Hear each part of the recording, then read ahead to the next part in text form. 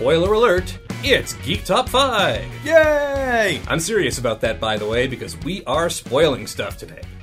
So to get started, there are 5 cool things happening that affects geeks everywhere. We've ranked them up in order for you. We'll summarize that, get them right to you.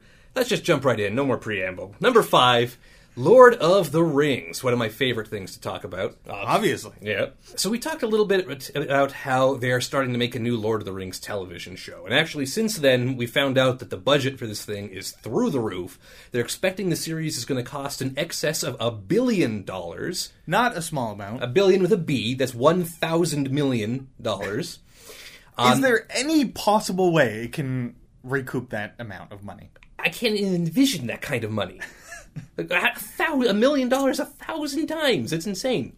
Anyway, we're burying the lead a little bit. That's interesting news, but that's just like make you sad that you're not rich news. The other piece of news about that is they have a deal where they're guaranteed something like 5 seasons. So good or bad, we're getting 5 seasons of Lord of the Rings. Expensive seasons of Lord of the Rings. Yes. So that's fun. What are they going to cover in it? We don't know. Oh, but coincidentally, Christopher Tolkien has just revealed he's releasing another book. Okay, so in my research, I found that once again, this isn't even the first time the story is being released. It's the first time it's being released in a completed form, but apparently a version of this was released in a book of like unfinished stories that Christopher Tolkien put out of his father's work. Yeah, but what he's writing right now is The Fall of Gondolin. Which is covered a little bit in Unfinished Tales, and it's covered a little bit in Silmarillion. It's a first age, you hear Silmarillion. If you know what Silmarillion is, you know where I'm going with this. This is some super deep Lord of the Rings first age stuff. It's not like I don't want to sound like it's bad. I actually really like it. But it's interesting because Chris Tolkien's last book was the compilation of a bunch of notes for Beren and Luthien, and it was very, very clear that this was like his last project. Mm-hmm. You know, this was just like the final remnants of stuff of his father's notes that he's finally put together into this thing. It wasn't even really a complete story. It was more like the story of the story. It's like here's a bunch of different drafts that my dad wrote, and here are some interesting characters who don't show. And I've got a weird thing with that, right? Because I have that Star Wars like I can't accept reading different drafts because that's not how it really happened, in the real world. Yeah, like you don't care about Luke Starkiller. Exactly. Bendak Starkiller, though. Oh boy.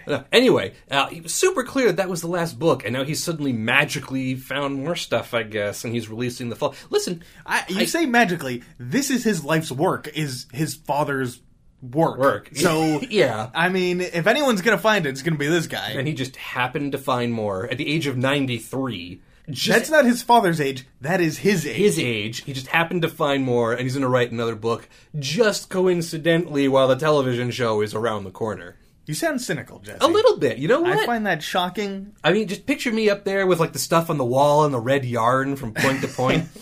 It seems a little suspicious to me. Now, that being said, it's a good story. It's got all the classic stuff, like good and evil and a love story and men and elves and the whole shebang. You'll kill me if I go into the whole thing on the show, right? Well, I don't think we need an entire plot summary. My understanding is that it's one of the first things chronologically that J.R.R. wrote about this universe. Yeah, after the Battle of the Somme. In World War I, which tells you how long... Not fun. Oh, yeah, and yes, how long ago was World War I? He fought in it, and it ended 100 years ago. Yeah. So this is old. Old stuff. Yeah. Apparently he just happened to find... I'm sorry, I know I'm harping on this point. So is it a good... I mean... What have you read of it? Like, what is the unfinished stories? In the fiction, so in the first age, so in like the biblical era of Lord of the Rings, Gondolin is the hidden kingdom. It's like it turns out to be like the last bastion of the good guys in Middle Earth versus Morgoth. It gets discovered by a man, by which I mean, by a human, not an elf. This guy Tuor, who throws everything, like it's been just a hidden kingdom of elves for so long, and then this man appears and throws everything into disarray, and he falls in love with an elf, with Idril, and Tuor and Idril is a thing. If you're into the Lord of the Rings fiction, like the history of the like men and elves that you're marrying, there's only 3. Like Aragorn and Arwen were the last. Before them was Tuor and Idril, and before that was Beren and Luthien. So you're like, anyway. Is it always a man and a woman? Yeah. Yeah, Well, that's another thing about writing things in the early 1900s. J.R.R. Tolkien's female characters don't have a ton of agency. I'm sure that will be revised for the television show. I should make it clear. I meant man, and a woman elf. Yes. Okay. That's fair. It's confusing. There's a whole, like, star-crossed lovers thing there, and there's, like, the jealous guy, because there's Maeglin, the dark elf, who Idril doesn't want to be with him, even though he wants to be with her because he's a bad guy, and also her cousin, which kind of weird. 1900s, everybody. No, even then, in the story, like, she points, like, that's kind of weird. That, like, Okay. we're cousins. We probably shouldn't get married for lots of reasons, but that's one of them. The location of the kingdom is betrayed. Morgoth invades. There's a big battle. There's Balrogs and monsters. Tuor fights Maeglin, obviously. Tuor and Idril run off, and their son becomes Eärendil, the mariner, who's like the hero of the First Age. Okay. So there's plenty of stuff for them to work with, and it's all grandiose and epic in that big fantasy faction. So it sounds like it could be a phenomenal television show. I just feel like how much of these suddenly discovered notes are actually, how valid is this? Okay, so let's get to the nitty gritty here. You were talking about Beren and Luthien, and you seemed somewhat unimpressed by it. Did you read it? Oh yeah, I read it. It's like the story of Beren and Luthien is in the Silmarillion. Christopher Tolkien's Beren and Luthien, the hardcover that you can buy, is like a collection of drafts and notes and like him talking about how J.R.R. Tolkien wrote Beren and Luthien. So it's like it's a documentary in a book. So do you recommend it? Now, I don't think it adds anything that anybody really needs to know. Knowing that, how do you feel about this new thing, the Fall of Gondolin? Will you buy it? Well, I mean, I don't know if I've been too coy with my feelings about this so far, but I feel like The Fall of Gondolin is going to be a fairly original story designed to set up the television show. So, honestly, yeah, I'm going to buy it, because that sounds great, and I love that world, and I love that place, and I want to be there. I'm just feeling a little cynical about the origin of that story. But hey, you know what? Like I said, it sounds like a hair-raising good time, and I can't wait to see more. All right, sounds good. That's coming out in August. Coming out in August. Wow, that seems like really soon too, doesn't it? That's also weird. What a weird coincidence. But yeah, again, we're going to be here for a while. Let's move on. Number 4 on the list, somewhat more modern fantasy. Not that much of a difference, I guess, but Dungeons & Dragons closer to current day than Battle of the Somme. I would say so. Yeah. Dungeons & Dragons, already cool. Tell me if this isn't a list of things that we on this show love. So, Dungeons & Dragons. Yes. It's going to be in a comic book. Yes. It's going to be a crossover with Rick and Morty, the Adult Swim television show. I'm on board. It's going to be written by Jim Zub, friend of the show. And he's working with Patrick Rothfuss. Who is a award-winning fantasy author from the Kingslayer Chronicles. Name of the Wind. Kvothe. Kvothe is the name of his main character. The Klingon. Just, man, thank God they're making a television show of it so we can finally figure out how it's pronounced. Anyway, that is just a gosh darn stew of everything I love to eat. Also, art by Troy Little, another Jim Zub, our Canadian brethren up here. Troy Little from PEI. It's 2/3 of the creative team are Canadian. That's pretty cool. And the other third is Patrick Rothfuss. I mean, you can't say no. Honorary Canadian. Okay, so how do we hit this one? So Dungeons & Dragons we've talked about. It's a game. It's a role-playing game. You don't look. Why are you listening to the show? You don't know what Dungeons & Dragons is. We had an episode about it. Moving on. So they're crossing over with Rick and Morty. Rick and Morty is a fairly recent show, premiered in October of 2013. Adult Swim. It's one of those like cartoons, but meant for adults. Created by Dan Harmon and Justin Roiland. They were also behind. Well, Dan Harmon was behind Community. Justin Roiland. Community was the one I was getting at. Okay, but yeah. So you understand the sense of humor it's going for, but it's essentially. It started off as sort of a parody of the Doc Brown and Marty relationship from Back to the Future. So a weird old man and like the little kid. And then they turned it into this very, very dark, very nihilistic, life is meaningless and it doesn't mean, and everything is terrible kind of thing. It's a very dark humor. It is a very funny show, but it's not for everybody.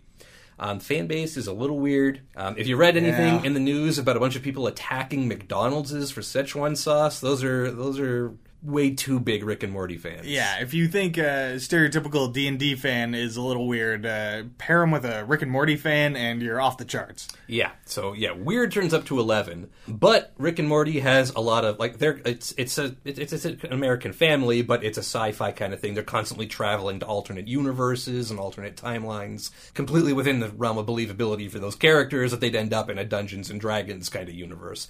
So it fits. Well, it's also something I found interesting was that they've established within the canon that the comic book versions of Rick and Morty are a separate universe from the TV show version. So you know, I find a lot of times when you watch or read a comic book version of a TV show or something, it feels kind of hollow because everything has to revert to status quo by the end. That's not necessarily the case here because there's a well-established multiverse within the Rick and Morty cartoon, and this is just part of that multiverse. So they can do things that are a bit more outside the book than most not spin-offs. Yeah, essentially they can do whatever they want because there's no consequences. And that's also a big theme of the show, is that there are no consequences because there's infinite universes. So you screw one up, it doesn't matter. Yeah. Which that leads to some funny episodes. And dark episodes. I don't want to sound like I'm knocking it too much. I do really like it. There's nothing wrong with dark. Yeah. Now, so that's what's happening. It's awesome. It's even more awesome. Let's focus in a little bit. So Jim Zub, friend of the show, he's writing Avengers. He's written Dungeons and Dragons in the past. He's got that sense of humor. I mean, we're kissing his butt at this point. He's been on the show a couple times. Yeah. Is there anything else we can... Hopefully we'll get him again to talk about this. Let's see what we can do. Yeah. Now, Patrick Rothfuss is interesting. He's got 2 novels of a trilogy, of course, because he's a fantasy author, and God forbid they ever finish anything. But he's a big guy. It's The Name of the Wind and The Wise Man's Fear. That's 2007 and 2011. The Kingkiller Chronicle, I think I said Kingslayer earlier because of Game of Thrones, but it's Kingkiller Chronicle. It's winning all these awards, and he's got this, like he's sort of an up-and-comer, right? Like, if he wrote a little bit more prolifically and started a little earlier, he could have been George R.R. Martin. He's very popular in the online community because he does a lot of stuff with D&D. He plays D&D on a number of podcasts, including the Penny Arcade one, The Acquisitions Incorporated, which means that, like, they're living in some alternate fantasy land I can't even picture because they play D&D live in front of, like, thousands of people. Like, tens of thousands of people come and pay money to watch these guys play D&D. He's a regular part of the crew there. He plays VR. It's funny. He's constantly flinging himself from chandeliers for some reason. What we're getting at is that he's a cool, like, up-to-date modern guy, and he's got his D&D cred established. So him writing this, like, in a funny D&D universe, like, that is some primo casting. Now, part of the sort of problem with this, and I think a popular response to this news was, why are you doing this? You have a novel to write. Yeah. It's 2011, like I said, was his last one, but... Again, George R.R. Martin, right? It's hard to write fantasy, apparently. Well, and my perspective on this is that the author doesn't necessarily owe you anything, right? No, of course he doesn't. So, but we it's want hard to get. I know, and I think that's admirable. But I also don't think you should begrudge this man his success and being able to indulge in these amazing things that we all wish we could also indulge in. Yeah, no, he can do whatever he wants. Yeah, like, that's the thing. I just wish what he wanted to do was finish. Just kill the king already. I also have, my understanding is that they will go pretty deep into the back catalog of D&D. Like, they are not going to be skimping on details here. Like, they're going to be going through multiple editions. It is going to sate your D&D lust. I think we have a release date. It's sometime in August. August is going to be a good month this year. We'll see what we can do about getting a little more detail from the inside source. Wink, wink, nudge, nudge. See what we can let you guys know. Looking forward to that one. Number 3, not fantasy. Whew, break. So Star Trek Discovery ended on a not quite controversial note, but... Well, it's... I think to most people it wasn't controversial. I think to most people it was exciting. A little pandering. Sure. To, I don't know, hypercritical jerks like us, it was pandering and worrying. Yeah. But to normal people, they loved it. It was exciting, and I don't begrudge that whatsoever. So the Discoveries met the Enterprise. Yes. Yeah. We're not going to go into it's the Enterprise.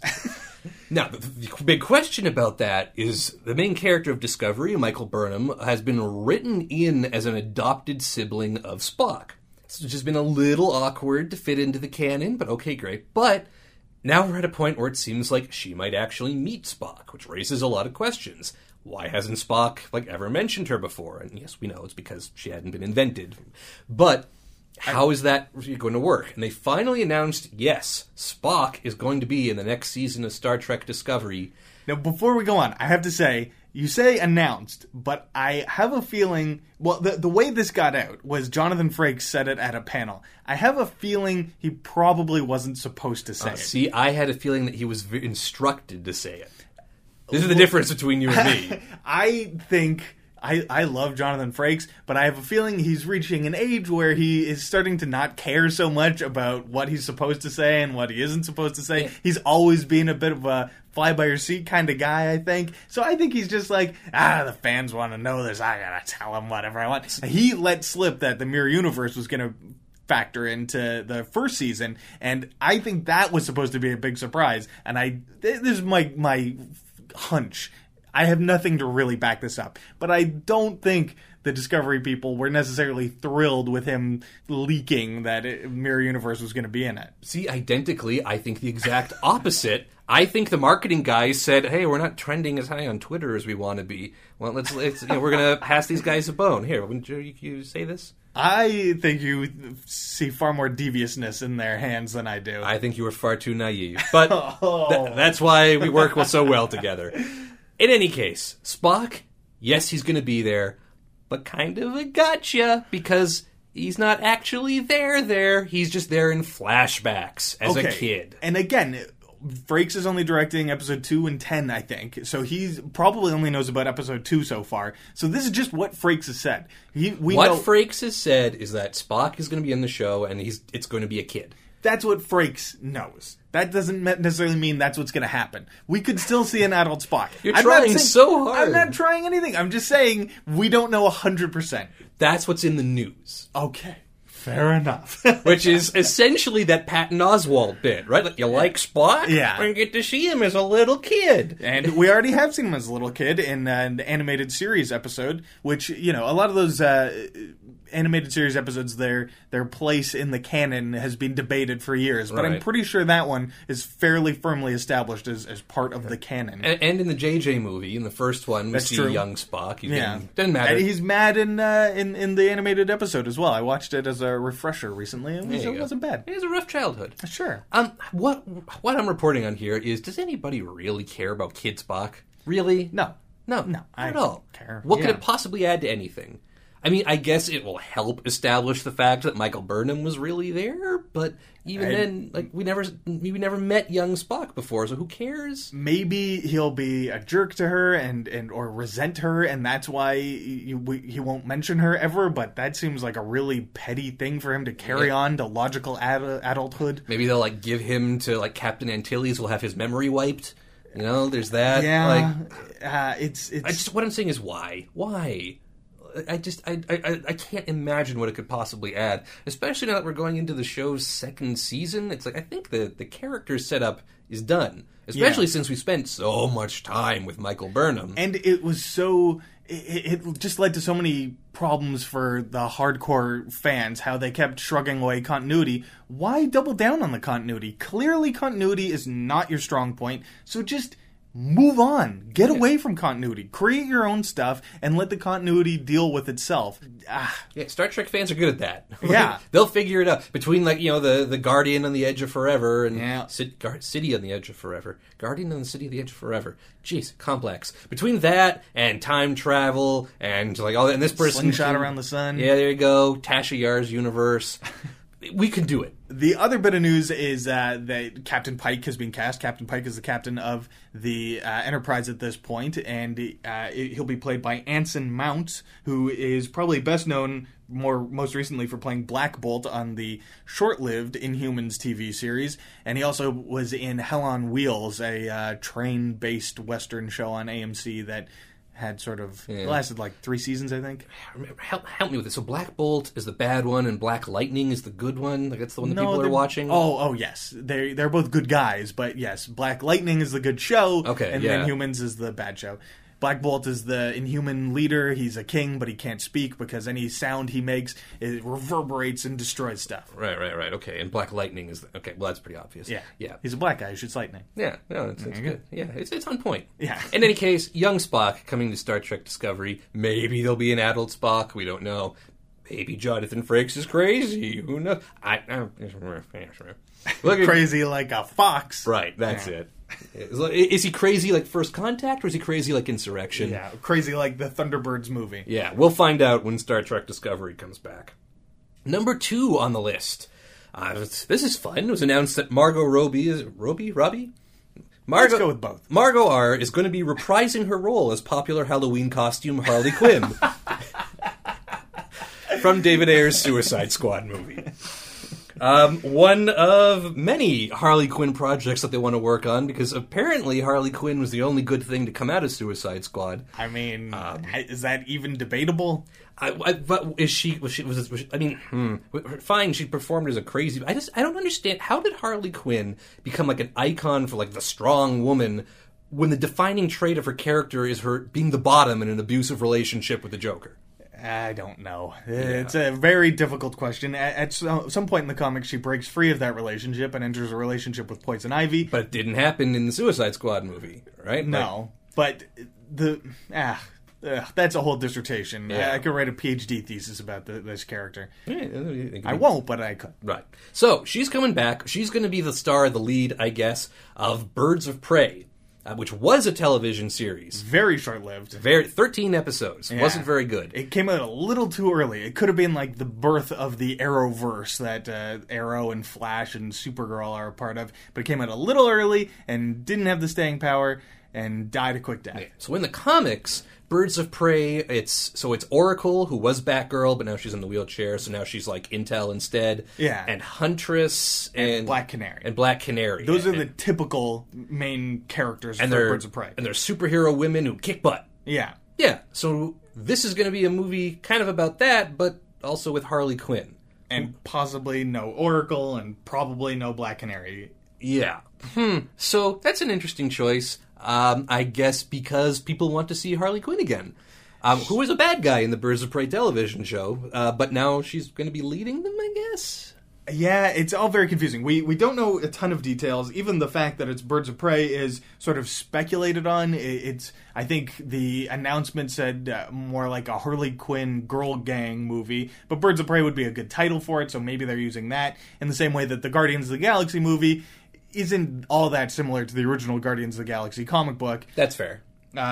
So anyway, we'll see what happens with that. There's also talk of a Joker Harley Quinn movie being in the works, as well as a second Suicide Squad movie. What we know is that Kathy Yan is the director. She hasn't really put out anything big, but that seems to be the standard these days. Directors put out one indie movie that gets some sort of buzz, and then they get a big shot at the superhero tentpole movie. Yeah. And, it's going to be another woman making another female-centric DC movie that worked out really well for Wonder Woman. Seems like it was a really good idea, so I think we're behind that. That works. And apparently that was one of the things. Margot Robbie is a producer on this movie, and she insisted, apparently, on it being a woman director. Okay, that's fair, given what they want to work with. Yeah. I still, I know I'm obsessing, but really, how does Harley Quinn carry her own movie? All right. It's people seem to like it, I guess. Look, I would have had a hard time picturing a Deadpool movie working as well as it did, and here we are. So we'll see. Yeah, that's fair. To be fair, like you mentioned, Harley Quinn in the comics, a much deeper character, a lot more going for her. So there's room to explore that, I suppose. Is it possible to do that without Jared Leto's Joker? Hard to say. I guess they could recast Jared Leto. It's true, and I also think her growth, which would probably be the more interesting part of the story, happens after the Joker is out of the picture. So maybe in this case it would be better just to talk about him but not see him, and then maybe do a movie where they're partners and see the abusive side of the relationship. And maybe so I think a Birds of Prey movie or a Harley Quinn girl gang movie might be a more healthy way to examine that character, because she's free of Joker at that point. So if you have her in that role. You get to see her grow away from that abusive relationship, and then maybe later on do a movie about the relationship and show how toxic it is, so that it can be the romance can be taken out of it a bit, because there's a lot of stuff on the internet that idolizes that relationship, and it's really unhealthy and shouldn't be something that should be aspired to. Yeah, we went to the cons to do some stuff for the show. We saw a lot of like couples as the Joker and Harley Quinn, and like he's actually got her on a chain and stuff. It's like, wow, how cute. And like, if you're consenting and you're into that, that's one thing, but there's a reason why, like, you know, the whole thing with the slave Leia outfit, I feel like this is kind of similar. But apparently the impression is that Suicide Squad won an Emmy for the music or something, an Oscar for the music. Or the special effects, something like that. Yeah. So that came out of it, and Harley Quinn came out of it. I still think she works best as a Halloween costume. Now here, I've got a perfect segue to our next topic. Harley Quinn never in the comics was really part of the Birds of Prey. You know who was, though? Lady Blackhawk. Which brings us to our number one. Wow, so we talked about Black Bolt, we talked about Black Lightning, and now there's Black Hawk. Another superhero. Okay. Not really a superhero, but sort of. All right, so it's a comic book hero. Why is it in the news? Because Steven Spielberg is making a movie about it. So that's probably going to be good. I hear he's made a couple good movies. But help me out here. I mean, I'm having so much trouble keeping track of all these comic book characters. Anyway, what's Blackhawk? So, I'll be honest, since he's not a superhero, or since they aren't superheroes, they have never been very high on my radar. But I did my research. They were created for Quality Comics by Chuck Quidera in 1941. They are like Captain America. They started fighting in World War II before America actually did in real life. They're a group of pilots who are all come from different allied nations to fight the Nazis, and they work together. It's a diverse group, which is great for modern audiences and a modern movie. At the time, their Chinese representative was a horrific caricature, and that's probably why they've been brought up in more recent years, usually on those internet lists of like the most racist things in comic books. So they need a good rehabilitation. And to be fair, that character was rehabilitated a lot through the 60s and 80s. But still, they haven't had much going on in the last, I don't know, half a century. Right. Really. It's what do you do with a group of World War II pilots after World War II ends? Yeah, they've tried to reboot them a number of times, and they never quite stick because they're World War II pilots, and you got to stick to that up to a certain point. But, you know, for a movie, like, you could set it in World War II, and that suits Spielberg pretty well, right? Give it sort of a pulpy kind of Indiana Jones kind of feel. I did the count, and this is just movies he's directed, and this is, again, just movies he's actually directed. He's done 6 World War II movies. I can go through the list if you want. I believe you. Okay. Yeah, no, it definitely seems to be in his wheelhouse. It makes sense, I guess, that they're not superheroes. It doesn't seem to be his thing, but a cool period piece, action adventure, and then, you know, with some dogfighting. Yeah, and that's one of the areas that he hasn't really covered in any of his World War II movies is the air battles. So it's fertile territory for him. Which, how could you not? Because that's the coolest part. I mean, I guess it was harder to do up until now. Yeah, I suppose. But like Crimson Skies, you know, man, that is an obscure reference these days. Well, maybe. What can I say? I'm an obscure kind of guy. Crimson Skies, alternate universe video game about fighter pilots. Very good. Yeah. In any case, so Blackhawk, they did their best work during World War II, so to speak. But since then, they've had their usual run. Like, they have almost a supervillain rogues gallery. Right? I picked some of the best names. I liked King Condor and Killer Shark, which. Definitely didn't seem to know what to do with them. I guess the question is, why now? Why bring them back?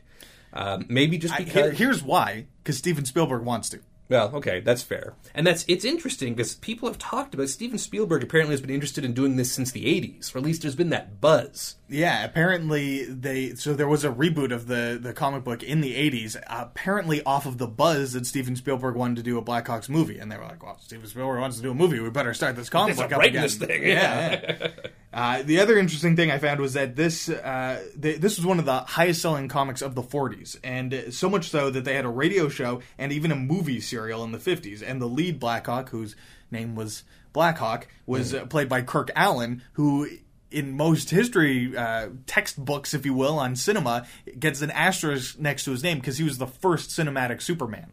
Huh. Yeah. Well, there you go. 2 top-notch superheroes under his belt. Okay. And you've I'm all never for it. heard of them. Yeah, well, what can I say?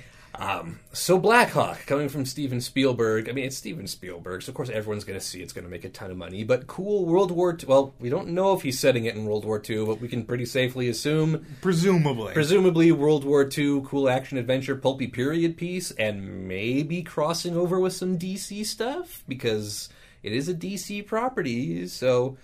That's interesting, though. Do they do the last 10 minutes of the movie where it fades to modern day and there's Black Hawk working with the Justice League, or do they have a 1940s Superman? Oh, that would be so cool, right? I kind of like that one. Now, to be fair, he's only attached as a producer right now, but everyone that I've read who've talked about this are saying they really hope he directs, and it sounds like he's leaning in that direction, but you never know. We never know.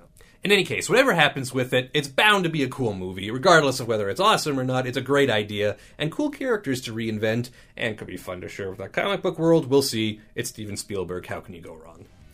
That was the news for these couple of weeks. I will be right back with our special guest segment, so please stay tuned.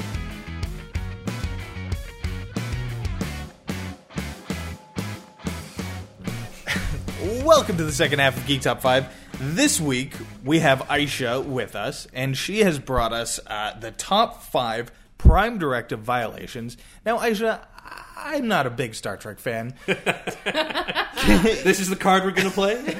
Can you explain what the Prime Directive is? Well, I'd be pleased to. So, there's a few definitions of the Prime Directive we get, but the basic definition we get from Bread and Circuses in the original series, and the words are: no identification of self or mission, no interference with social development of said planet, no references to space or the fact that there are other worlds or civilizations. So this is sort of the basics that we start with in the original series, and then later on they add, I think, by the time Voyager happens, 47 suborders and exceptions in all these different situations. Like any good law, there's Right. addendums and complications. Exactly. But essentially, if you're flying around the galaxy and you meet someone who isn't advanced to fly their own ship and shoot you, you don't let them know that there's space stuff. Right. The simplest definition is it's non-interference. Non-interference with the organic development of a civilization by blowing their minds and saying, by the way, everything you think is wrong and they're just a planet among thousands, and you can't do that stuff. It is apparently, quote, a starship captain's most solemn oath that he will give his life, even his entire crew, rather than violate the Prime Directive.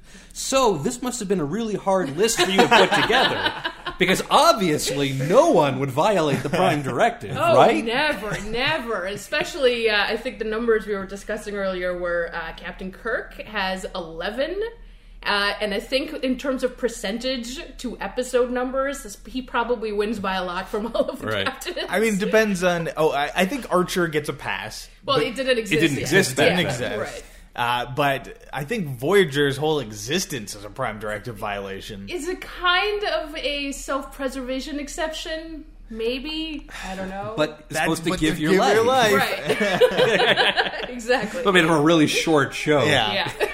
Probably for the best. In any case, there are 5 specific ones that you've picked out. That's right. Let's hit it. What's number 5? Number 5 from the original series, we've got Return of Archons. This is Season 1, Episode 22, aired in 1967. Alright, so this episode is the first time we hear about the Prime Directive as it gets explained by Spock. Kind of ironically. Right. And what we're doing is on a planet called Beta 3. Sulu and O'Neill come back from an away mission, and they're acting really weird. They're just being really stoic and sort of brainwashed. They're being these silly drones, and everyone on the Enterprise gets freaked out going, what's going on with these guys?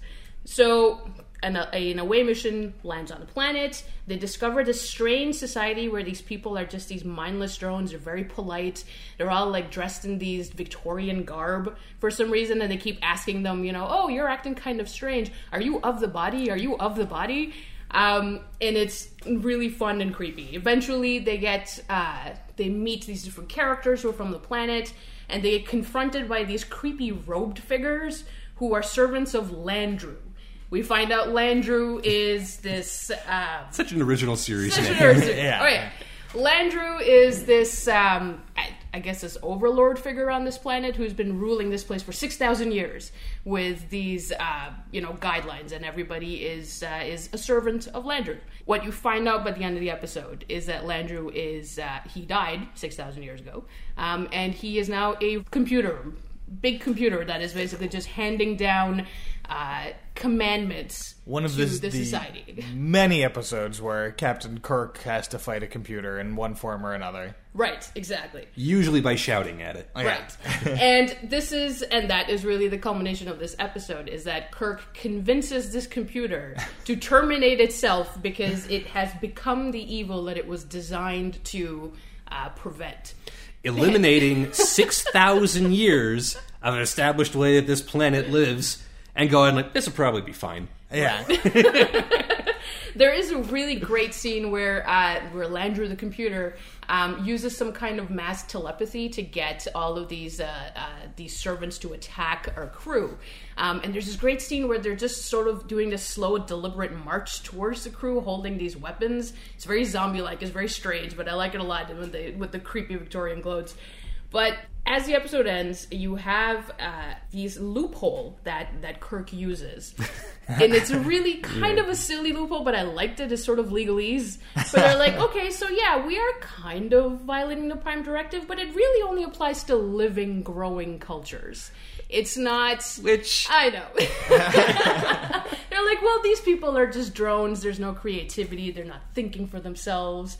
So, yeah, that doesn't count as like a growing civilization, so we can mess this up as much as we want. The thing I found so frustrating watching it, and this is after... I mean, that episode is in the first season, so it was like the first time this has ever been addressed, and there's this guy in the away team party named Lindstrom, who he's one of these randoms from the Enterprise crew who shows up now and then. He's like a sociologist who gets to join the away party for some reason, and he's violating the Prime Directive left and right. Like he berates this man for letting bad stuff happen to his daughter, and it's like, it's none of your business. Right. Yeah.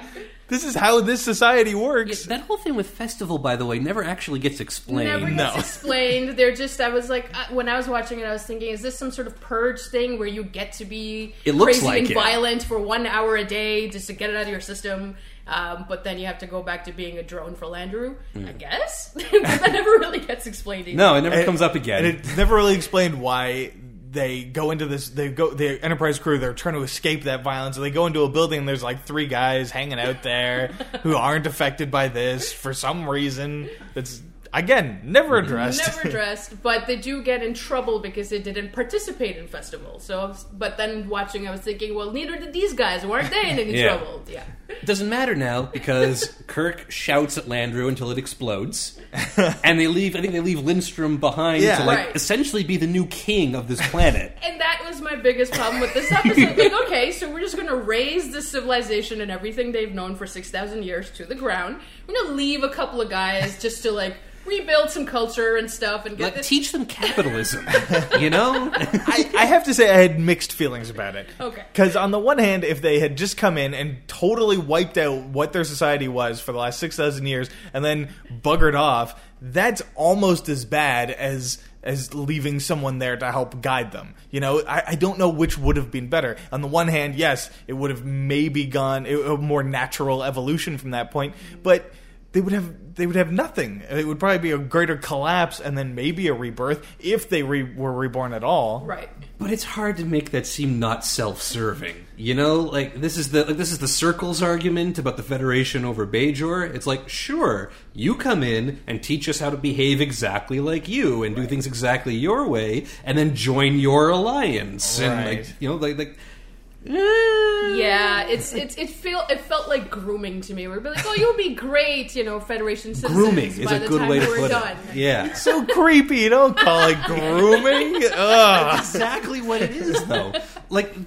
Kirk decides, well, this isn't the way people are meant to live. Totally on his own. And changes the future of this entire planet. To be fair, that is totally Kirk, though. It totally fits his character, but Sure. it does violate every sort of Prime Directive. Kirk arguing with a computer and convincing it to blow itself up is peak Kirk to me. Well, he does it like 6 I know. times. That's He does it with Landru, he does it with Vol, he does it with Mud's android Yeah. wives. Ugh, They do it love over that. and over again. Yes, he's just tricking computers is like his that's his special power. This is the first we see of it, I think. So yes. All right, so that was number 5. Anyway, so yeah, so that one, we introduce the Prime Directive and we blow it up immediately. Yes. So that's fun. What's number 4? What's on the... Number 4, we are jumping to TNG, and this is Who Watches the Watchers, Season 3, Episode 4, aired 1989. Classic episode. Yes. Great episode. Great episode. So we're on Mintaka 3, and has been studied in secret by an observation post. They're sort of Bronze Age level Vulcan cousins, and this post is hidden behind a holographic wall.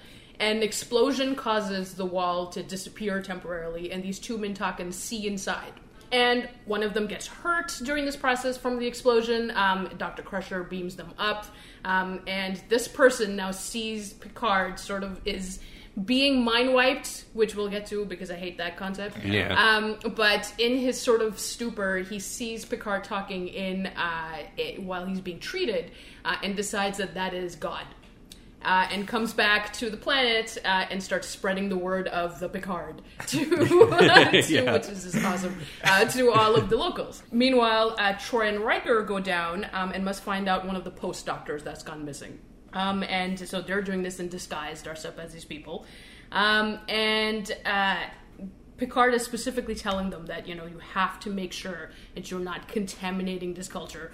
Unbeknownst to him, he's already like a local god. He doesn't even know any of this stuff yet. They got like Picard tapestries, Picard t-shirts. And of course you have the town skeptic who's going like, no, we know it's what I liked about the society is that they're at a level where they've gone past sort of religious beliefs, and that's why the Federation started paying attention to them, where they're like, oh, okay, they're getting a little secular, they're getting technological, we'll pay attention to them because maybe in a couple 100 years they might be ready for first contact. Great.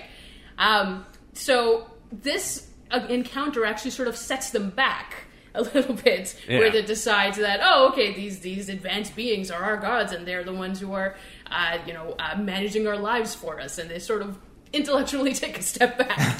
So I thought that was real ironic. It's very Star Trek, very Roddenberry. Like, Roddenberry was always about, by this point in the future, religion will have been completely forgotten and discarded. And this is like, they're going backwards by accepting religion.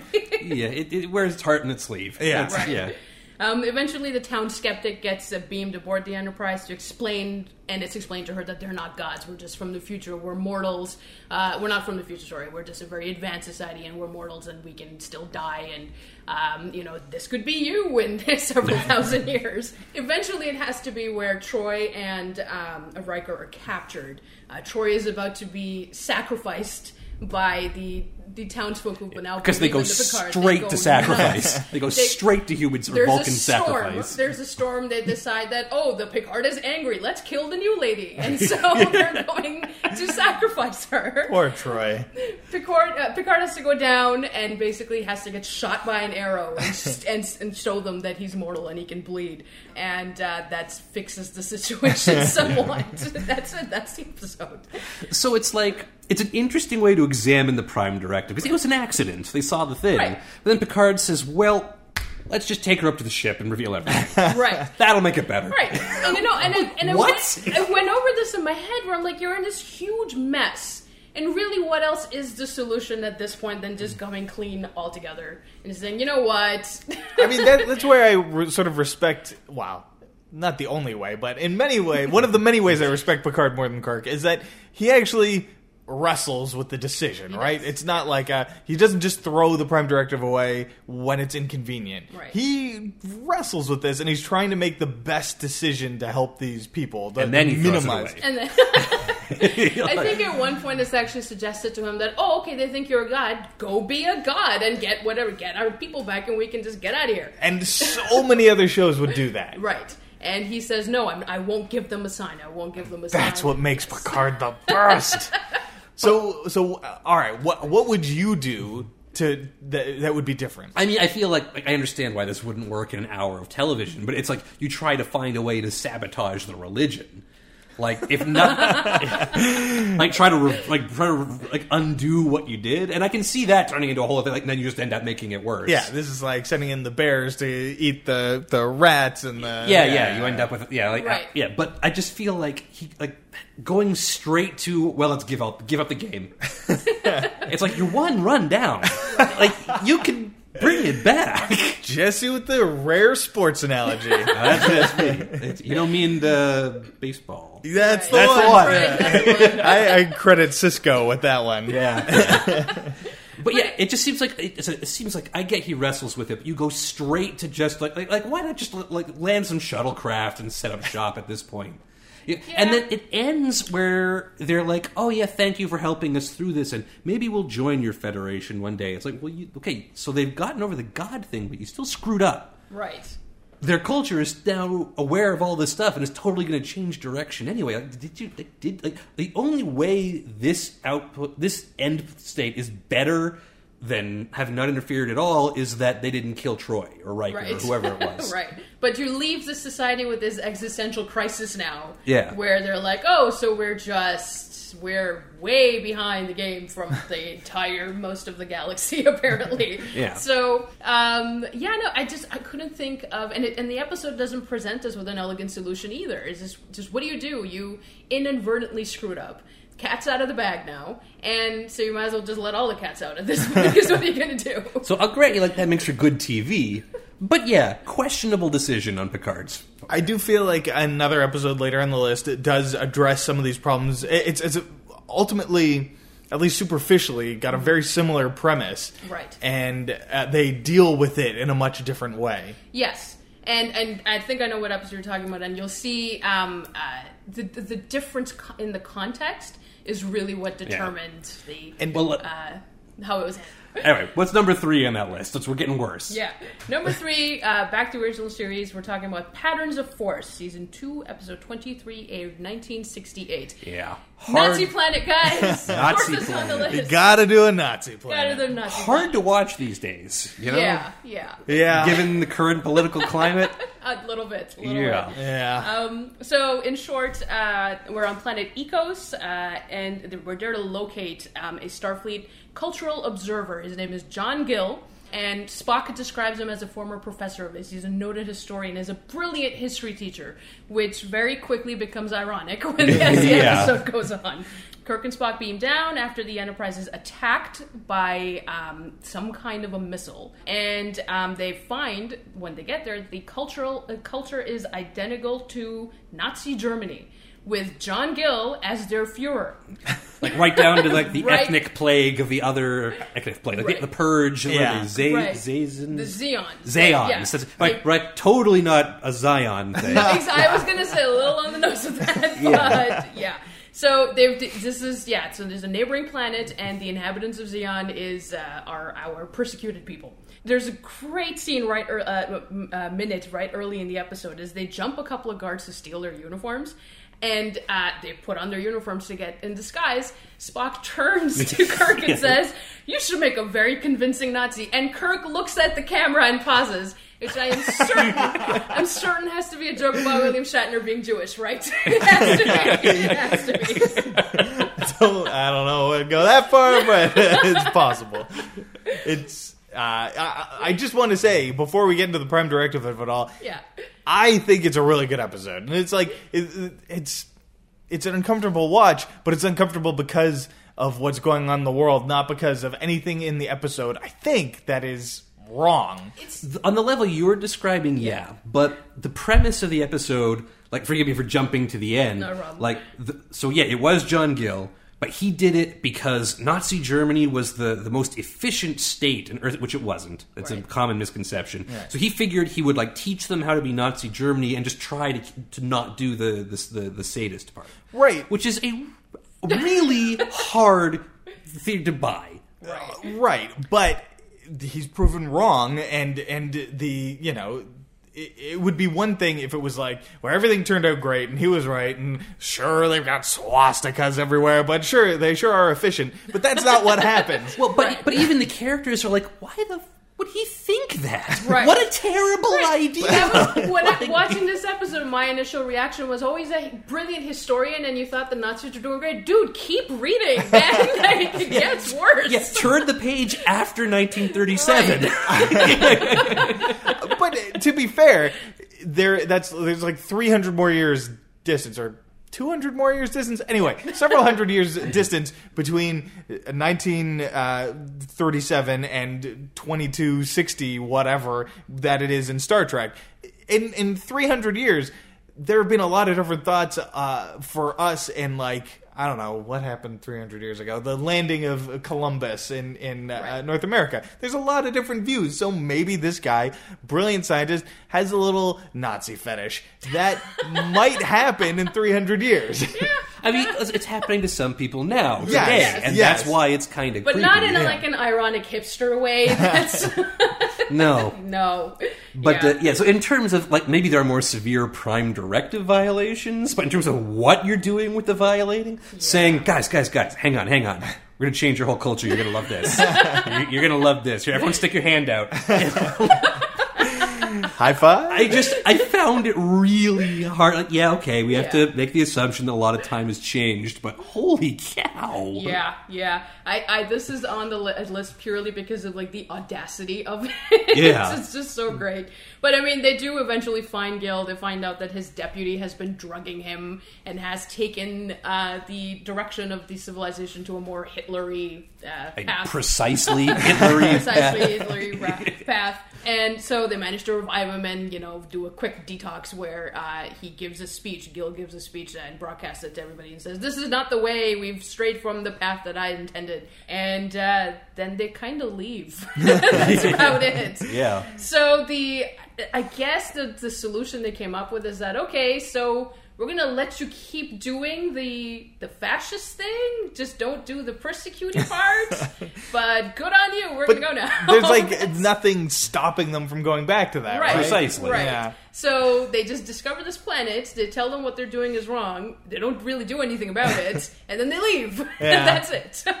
To be fair, I mean, it's not the Enterprise doing most of the Prime Directive violating in That's this fair. Yeah, it's episode. Gil, and he pays for it in the end. He dies, but still, like, it's at that point, is it your responsibility to? I guess cleaning it up, maybe that's Right. also a Prime Directive violation. It is. Yeah. Like, this is just a whole planet of Nazis now. I guess that's just. Womp And womp. that's the confusing part about the Prime Directive is that, okay, so if there is a screw up like this, you are allowed to violate the Prime Directive further to sort of course correct. But how do you course correct here, man? I don't even know, where do you start? So Again, like, this would come in like, actually, let's try Buddhism. yeah. Lord of Light, Roger Zelazny, great book. Let's go on to number 2. Number 2, and I believe this is what Graham was referring to earlier. This is First Contact. We're back at TNG, the season 4, episode 15, aired in 1991. Not the movie. Not the movie. If we start talking about the temporal Prime Directive stuff in the movie, we'll be here for a week. Yep. I'm not doing that. Wouldn't necessarily be a bad episode, but Right. we'll, yeah. Anyway. All right, so First Contact, where it's a similar situation as Mintaka 3, where but it's a much more advanced society. Now, this is a society that the Federation has been observing for a long time and has actually decided they're ready for First Contact. Like, they're like, all the bits and pieces are there. They're on the verge of warp technology. These guys are ready for it. We're going to go and meet them now. To give you an idea of how advanced they are, at the start of the episode, you could almost be forgiven for thinking it was like a weird ER episode. I was going to say. Yeah. The reason why I love this episode is because it's a little bit maybe on the nose, but it's a good stand-in for current day Earth, maybe a little bit. Or at least 1991. Earth. 1991 Earth.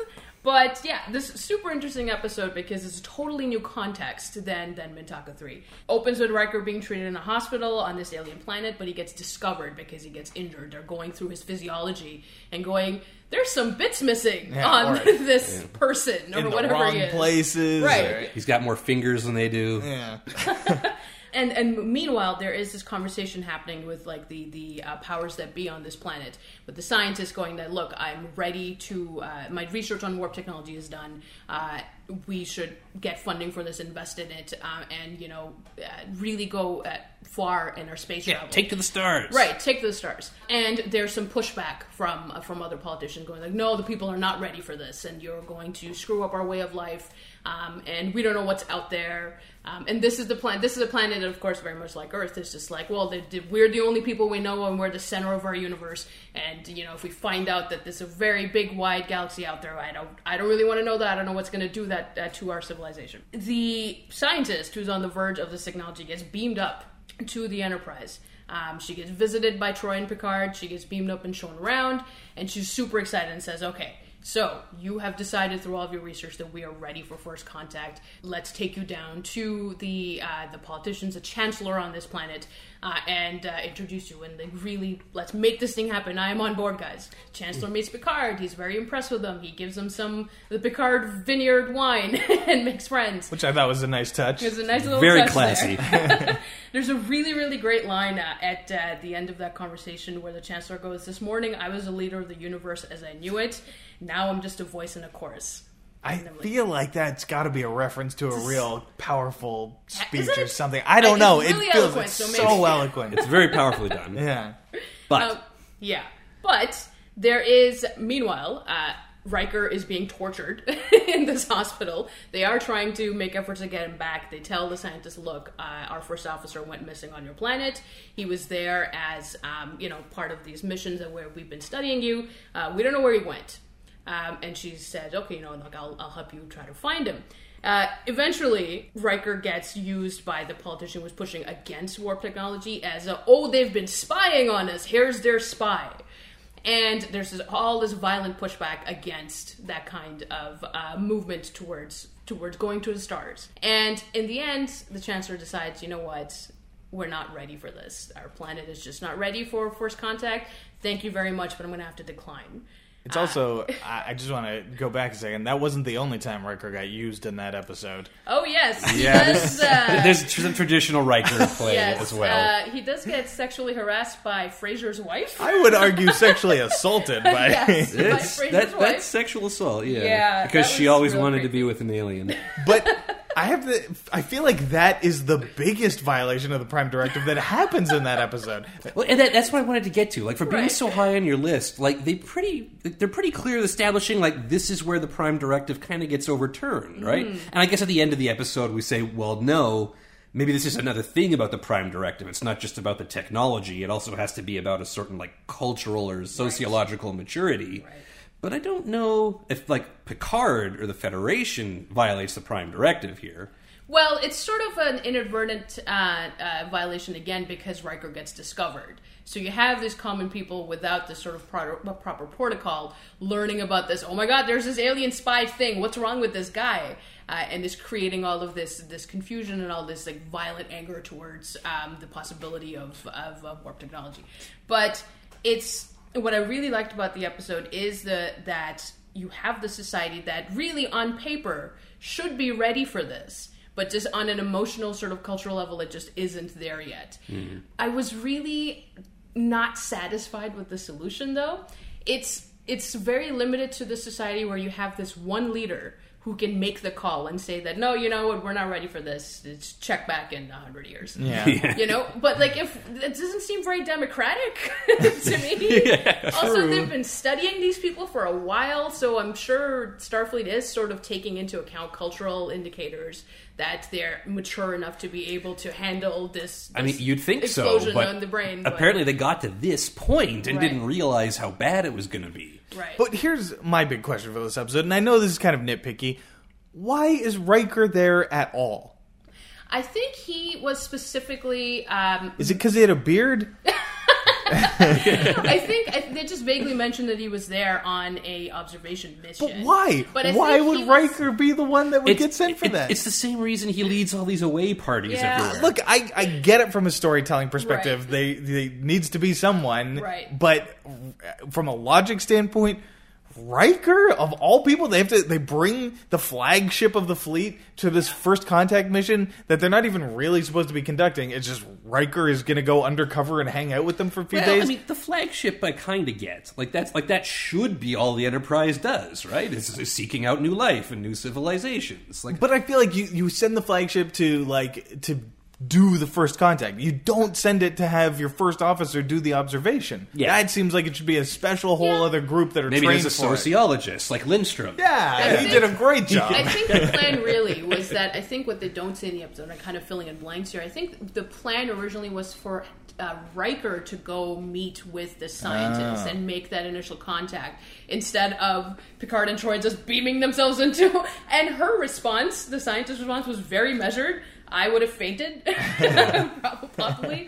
But I think that was probably That's fair. the plan. Yeah, it's kind of like Riker was going to go. All right, Riker, come on, kid, this is your big chance. Yeah. Right. All right, I will allow that. I will allow that. But great episode, sad kind of ending, and I just wish that there was. I kind of wanted for this planet to get pushed and be like, you know what, you'll figure it out. Just get out there. It's okay. You can get past this sort of. Well, that would be the Kirk response, right? Right. He would kill the Prime Minister, and he would leave Ensign Ricky behind to teach them. But as far as Prime Directive violations go, there's the accidental one. But then Riker has carnal relations with Phoebe Newirth. I mean, it's implied. It's never made 100% explicit. Pretty clear. It's pretty clear.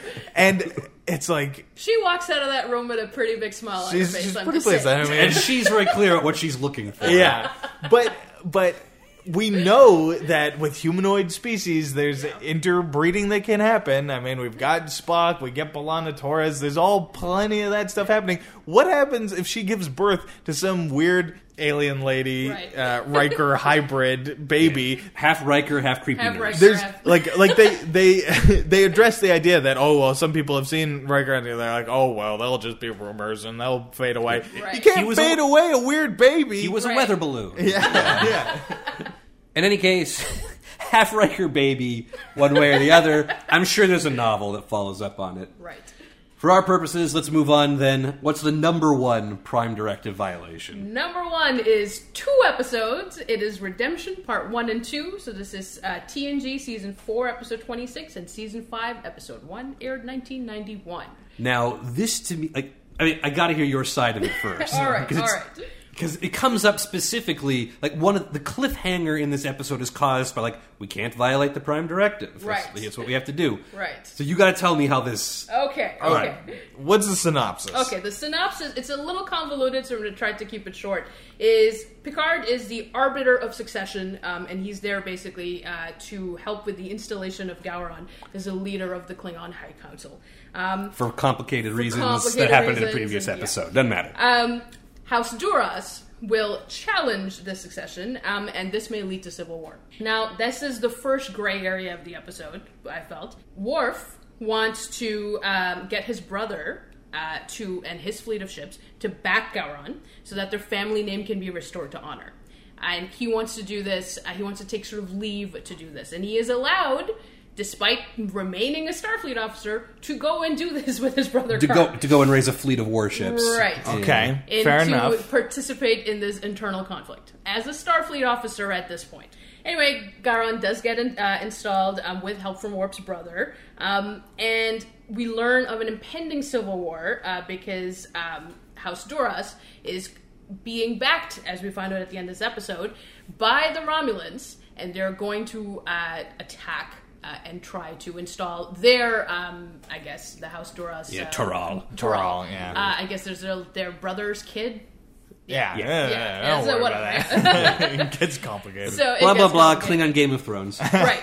And then the big reveal at the end of the first episode is that the Romulan involved is Tasha Yar's Romulan half-baby. Yeah, at the end of the episode, you're just like, this is Tasha Yar cosplaying as a Romulan. Right. But then you find out in the next episode that it's Right. a weird time travel kid. Right. So that's the second problem I have, is that the reason why we're in this situation is going back a little bit to yesterday's Enterprise, another 2-part episode.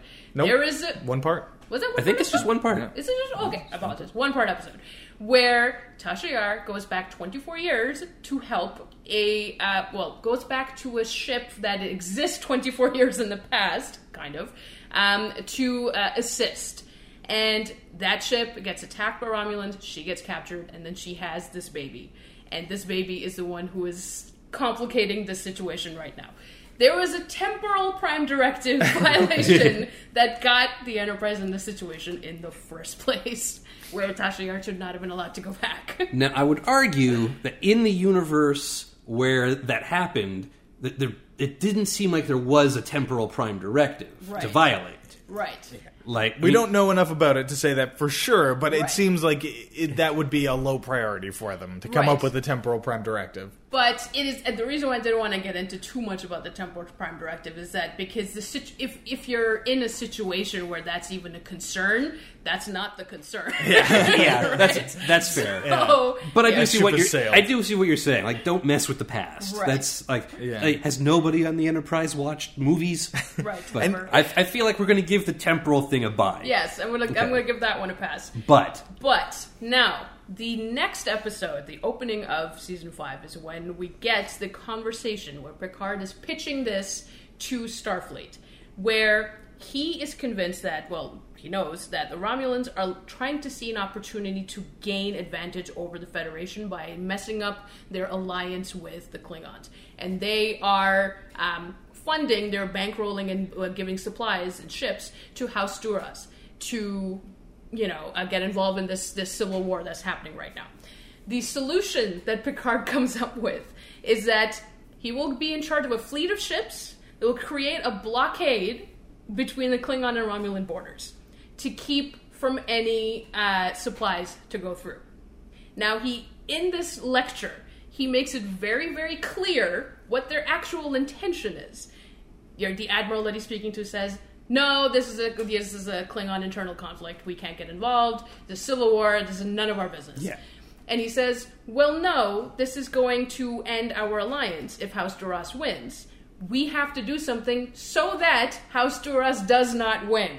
Well, I think his point is that he wants to stop the Romulans from interfering in the same way that the Federation shouldn't interfere. Right, but Which the is Federation would absolutely benefit from the Romulans. And that is very much in their mind when they come up with this plan. Yeah. Because, fine, what they're arguing is that, okay, we don't want the Romulans to tip the balance of power in this situation so that the House Duras has an advantage.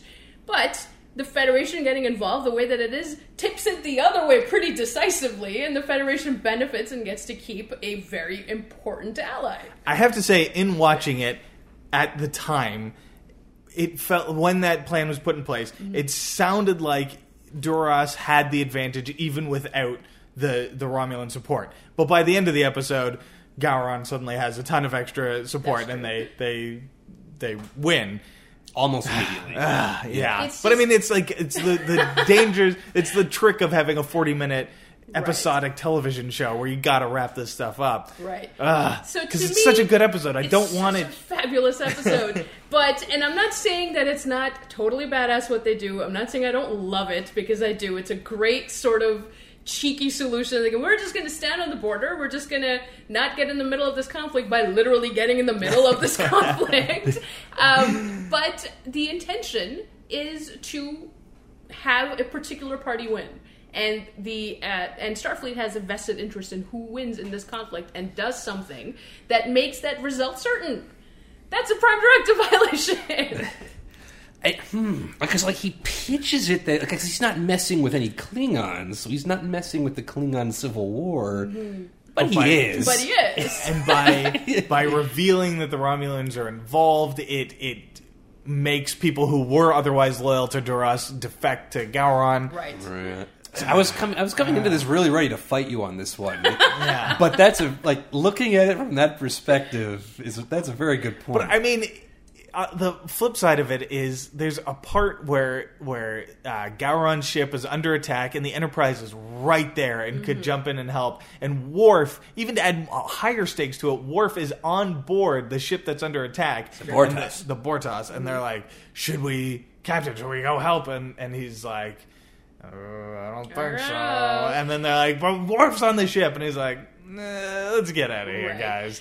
But that's like such a hard scene to watch, but that's so perfectly Picard because it's like he's doing the right thing. That's such an excellent episode because he does struggle with it and has to come up with this like sort of a loophole where like, you know what, I don't want Worf to die, but we don't want this disastrous thing to happen. So it's it's a concept that's come up a few times, and I love that in this 2-part episode, Picard really has to. There's real stakes on both sides for him, and you really see him struggle with it, and that's why he needs to come up with this just shy of a violation but totally still a violation solution, which is really creative and it's amazing and I love it. But come on, guys, they knew exactly what they were doing, and why. No, you're right. That's okay. Yeah, no, I was convinced by Picard, but you saw through it. No, I'm sorry.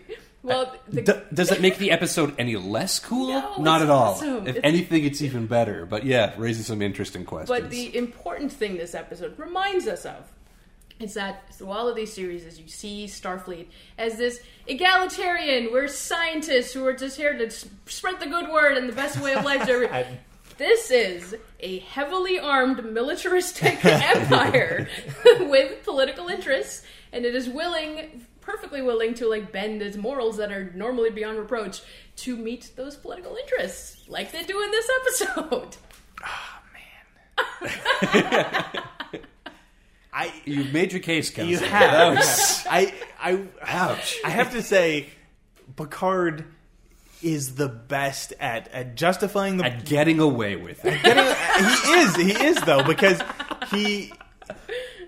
it's never an easy decision with him. Right. Whereas I find with Kirk in particular, and Janeway as well, it feels like any shift in the wind, and they're like, well, I guess we'll violate the Prime Directive. Right. Whereas Picard was willing to let Worf die. Yeah. Like his bro, who he just sent off, he helped get his honor back. He's been there through the slime with Worf, and he was willing to let him die to preserve the Prime Directive. Exactly. It was Worf's Chadich. Right. It was Worf's Chadich. And it is a wonderful episode for all of those reasons. Well, on that horribly depressing note, that was awesome. Thank you so much for coming back Thank you for having me. Ruining it a little for me. But thanks for coming on the show. Additional thanks while we're at it. Special thanks to Stella Simeonova, our webmaster, and special thanks to Jamie Reaume, our musician-in-chief.